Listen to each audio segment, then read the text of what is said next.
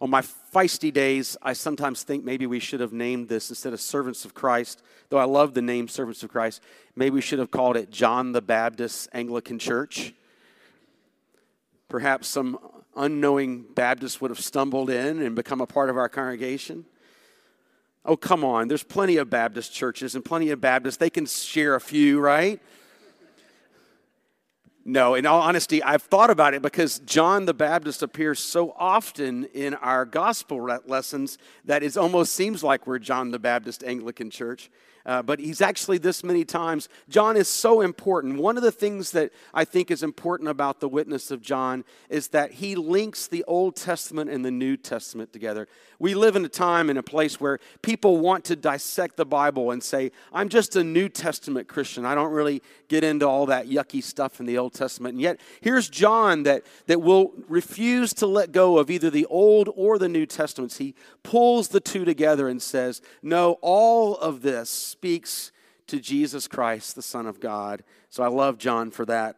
And John the Baptizer, John the Baptist as we know him. So this morning we start the season of Epiphany. Actually, we began it last week with our guest preacher, Father Brian Keurig, who spoke about the ends of the earth, who talked about planting 15,000 congregations in India, all over India. And boy, what a need there is, and how he expanded our hearts and minds to see the ends of the earth. But the reality is that we live here, if you will, in metaphorically Jerusalem. We live in this place where we have the most influence over those we encounter here in Gainesville. At the university, at the hospital, wherever it is you work, and in businesses, and all the places you shop and you go and you minister and you speak, those are the places that we bring Christ. My church in Jacksonville, All Souls Episcopal Church, then All Souls Anglican Church, had a motto, to know Christ and to make him known. It was actually stolen from a church in Darien, Connecticut, St. Paul's Darien. It was part of the renewal movement. And they had adopted that motto, to know Christ and to make him known. As I think about that motto, I often reflect on the fact that it seems to me that churches have different strengths, yes, and sometimes the strength of the church is to know Christ. They just have an ability to be still and know that God is God, and to dwell in him and to go deep in understanding the scriptures. Other churches, it seems to me, are much stronger at making Christ known. They're about doing and going and being in the world and sharing the gospel, sometimes without a whole lot of depth. Once I was doing a funeral it was a tragic young person died.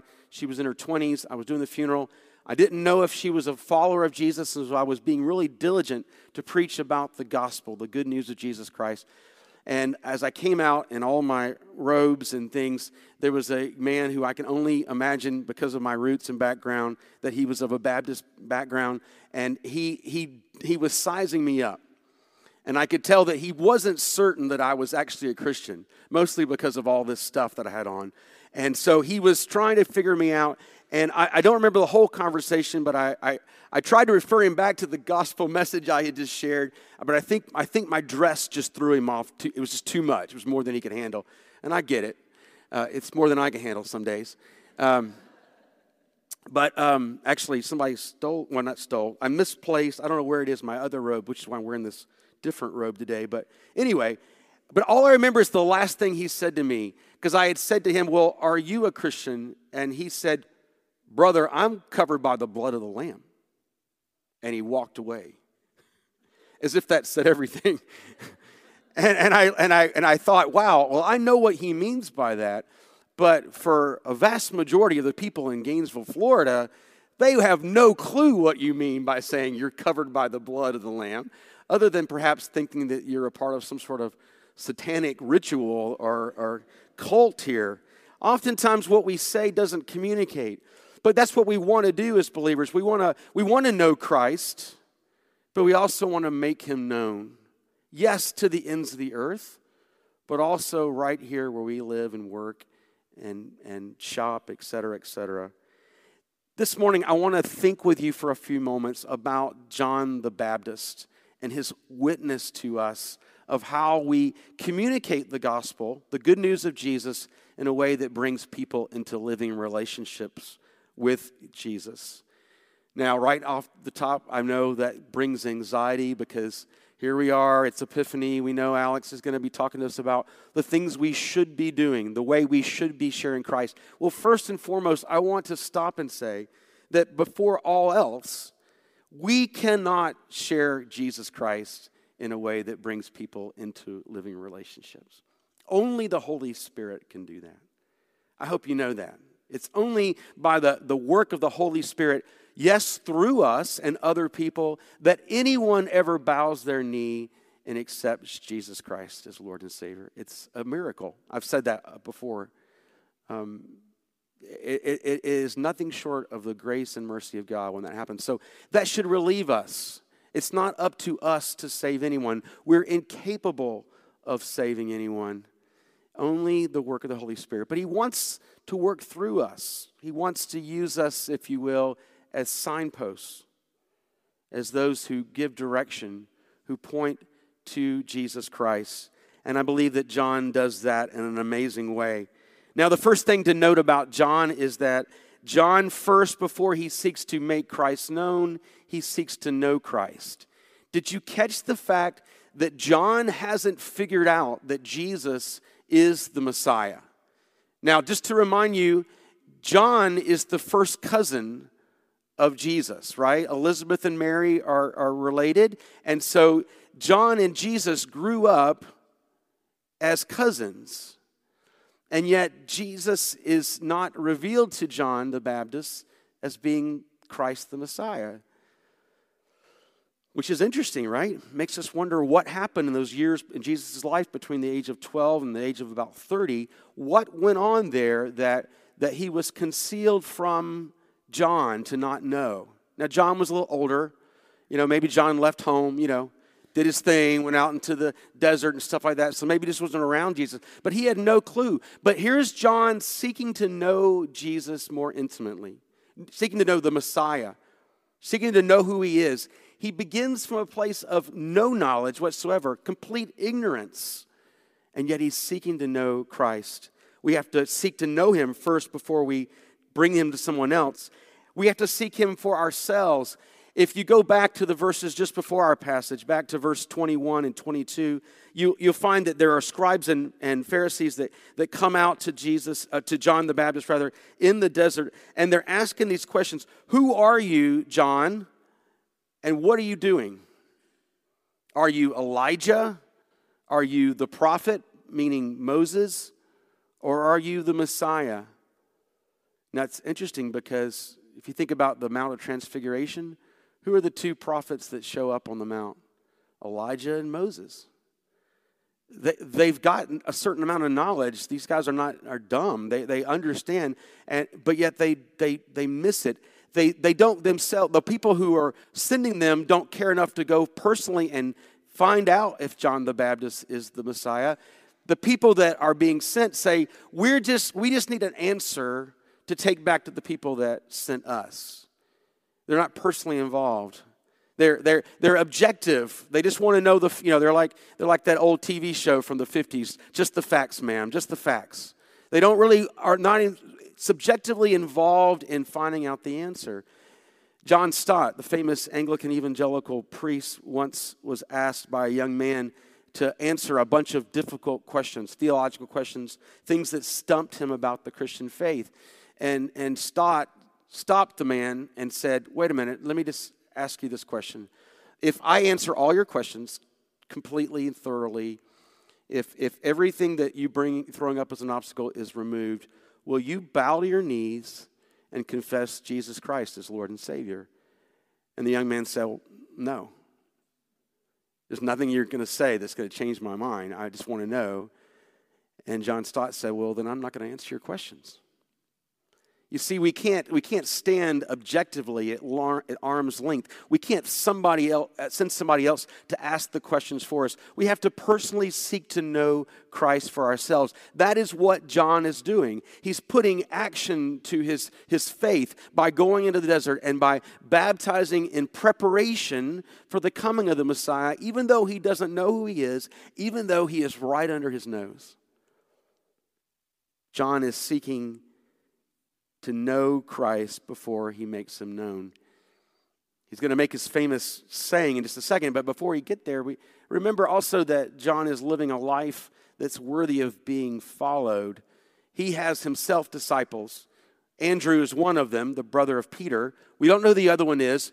I think it's probably John, because John and James, the sons of Zebedee, John is the writer of the Gospel of John, and it's just like John and his humility not to put his name in the book. So I think, Father James can correct me later, but I think it's probably John that's with Andrew, along with John the Baptist, looking. I know it's confusing, John the Baptist and John the disciple, but they're there, and which is probably the other reason why they don't throw his name in there, see, strengthening my argument. But when John makes the proclamation, behold the Lamb of God who takes away the sins of the earth, the second time we're told that Andrew and this other disciple, they follow after Jesus. I remember doing some InterVarsity training at one point, and one of the things that the InterVarsity folks said that one of the barriers for belief for most people is trusting the person who's sharing the faith in Jesus with them. And so our first job is to gain trust, the trust of the person. Are you trustworthy? I mean, they may not believe everything you believe, but are you trustworthy? First of all, are you going to be their friend even if they reject the Jesus that you love? People are looking to know if you're safe, in other words. And that becomes the first threshold of belief, to trust the person who's standing before them, bringing forth the faith. That's something for us to all think about. John was seeking to know Christ before he made him known. He was stepping out in faith even when he had zero knowledge of who the Messiah actually was, even though he was right under his nose. Secondly, having said that, we have to proclaim. We have to speak. We have to say Jesus. We have to mention his name to people.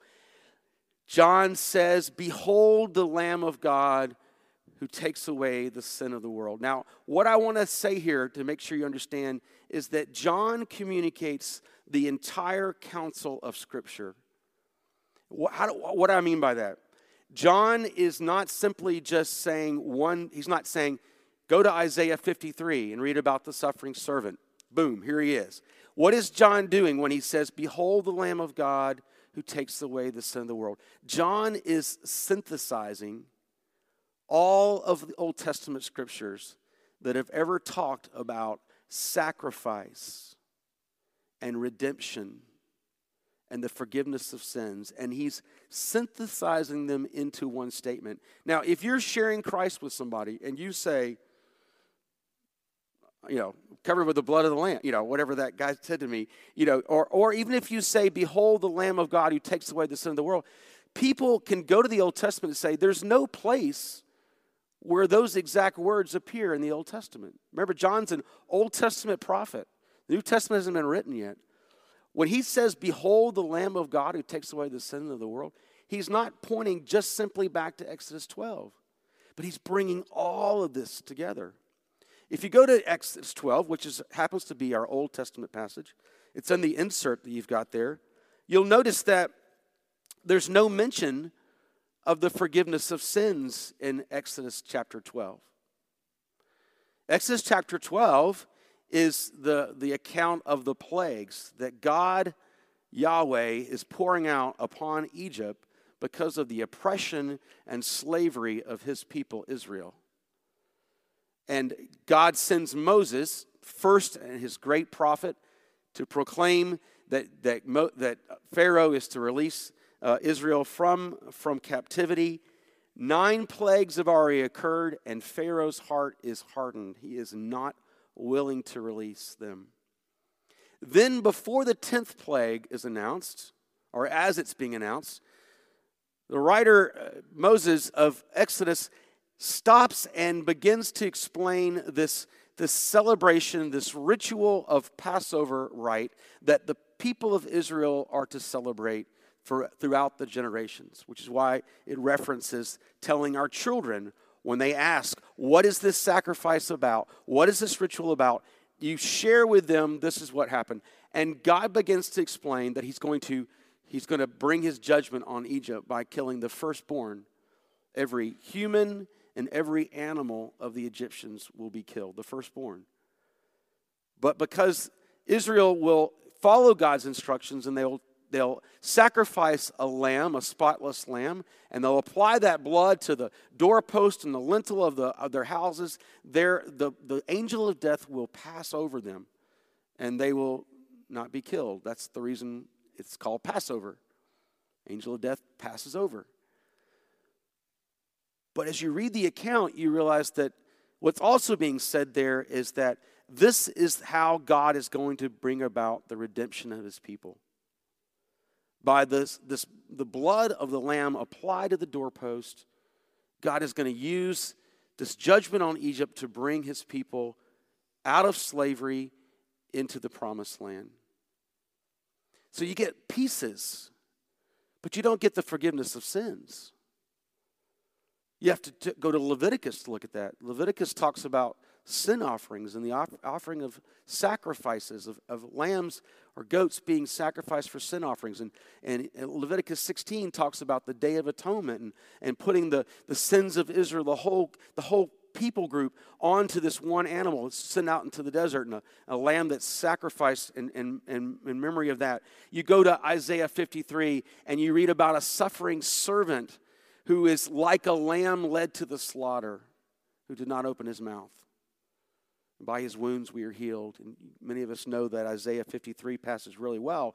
You take all of these passages, you take Abraham with Isaac, who's supposed to offer his son, and God stops him, and there's a lamb caught in the thicket, and God says, no, don't offer your son, Isaac. Instead, take this ram, it's in the thicket, and sacrifice it. When you bring all of this together, it begins to paint a picture that God had the children of Israel performing these sacrifices like other peoples around them, but in particular ways with a particular focus as atoning for their sins. And then you have Psalm 40 that David talked about, and before we sang it today. And what does the psalmist say in Psalm 40? Perhaps it's David. Burnt offerings and sacrifices you've not required. Did that strike you as anybody? It's like, well, what was all the Old Testament offerings for? Well, it was to paint a picture. It was to lead people. But the psalmist comes to a point where he realizes that there's no way that the blood of sheep and goats can possibly atone for the sins of the people. There must be a greater sacrifice. Hebrews picks up on this. The writer of Hebrews actually quotes Psalm 40 and says, sacrifices you've not required, but a body you have made for me. And then he begins to talk about Jesus being like the Lamb of God who gives his life for the sins of the world. You see what John is doing in there? He is bringing together biblical theology from Genesis all the way through Malachi, and he is bringing it to bear on who Jesus is and what he's come to do, to be like the Lamb of God, like these sacrifices of the Old Testament, except this is a sacrifice that needs to be done only once, for all, forever. As Jesus hangs on the cross, the perfect Lamb of God, he does give himself as the sacrifice for sins of the whole world. John will write in his epistle, he'll talk about that. The most famous and most profound is the throne scene from Revelation chapter 5. If you haven't seen it lately, heard it lately, let me just remind you of what John sees. John, the same guy that writes the gospel and the epistle, also writes the Revelation, and he says that he's there and the Ancient of Days says, who is worthy to open the scroll and break the seal? And John begins to cry. And then all of a sudden, they said, no one is found worthy to open the scroll. And the one of the elders said to me, weep no more. Behold, the Lion, the tribe of Judah, the root of David, has conquered, and so he can open the scroll and the seven seals. And between the throne and the four living creatures and among the elders, I saw a lamb standing, as though it had been slain, with 7 horns and 7 eyes, which the 7 spirits of God is sent into the earth. Of course, John is speaking metaphorically here. He's using allegory. He's using a poetic language to speak, but he goes on to say, worthy are you to take the scroll, to open the seals, for you were slain, and by your blood you have ransomed people for God from every tribe and tongue and people and nation, to make them a kingdom of priests to our God, and they shall reign on the earth. Worthy is the Lamb who was slain to receive power and wealth and glory, wisdom and honor and might. Amen, amen. We proclaim the full counsel of God. Now I know I gave you a lot, but I want you to understand how complex that saying is. Behold the Lamb of God. Don't just tell people you're covered by the blood of the Lamb. Explain it to them, because they're not going to get it. And they're intelligent people. They're going to poke holes if you say, show me where that says that in the Old Testament. Not in one place, but it says it all over, cover to cover, if we have eyes to see and ears to hear, and if we're diligent to seek the Scriptures. Which is why I'm encouraging us all to be reading Scripture and studying Scripture together and individually, that we would know the full counsel of God. For by so we can truly bring the person of Jesus to people and bring them to a place where the Holy Spirit can bring them into a living relationship.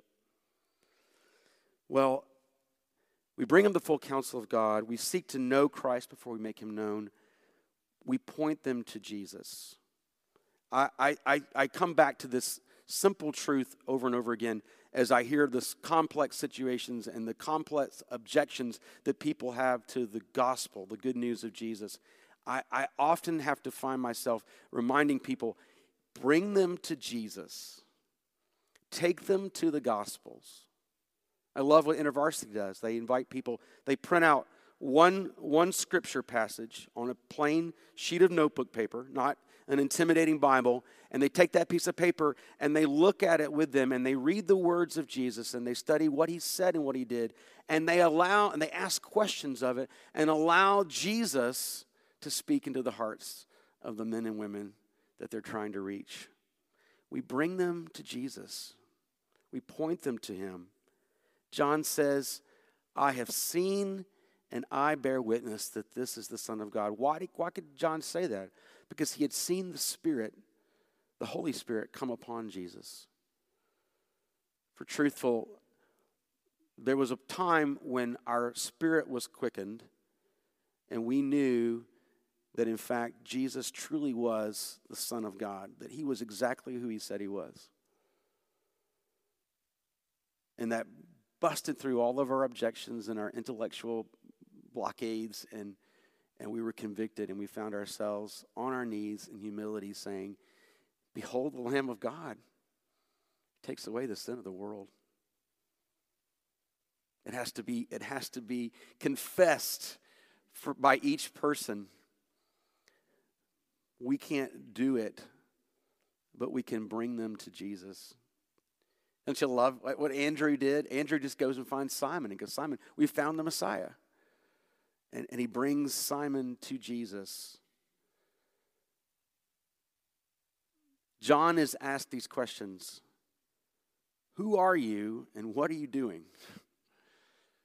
What if someone asked us those same two questions? Do we have an answer for them? Who are you? What are you doing? Are you pointing people to Jesus Christ? Are you seeking to know him? Are you studying the full counsel of Scripture that you can share it with people, that they would understand the Lamb of God that takes away the sin of the world? But are you then pointing them back to Jesus? And I have to say, because I'll get in big trouble, and then you pray. Right, Elena? Then you pray. You pray, you pray, you pray that God would do the miracle once again and bring people into a living relationship. We are in the season of Epiphany. Oh, let's seek to share Christ, to know him and to make him known. Amen. In the name of the Father, and of the Son, and of the Holy Spirit, make it so, Lord. Amen.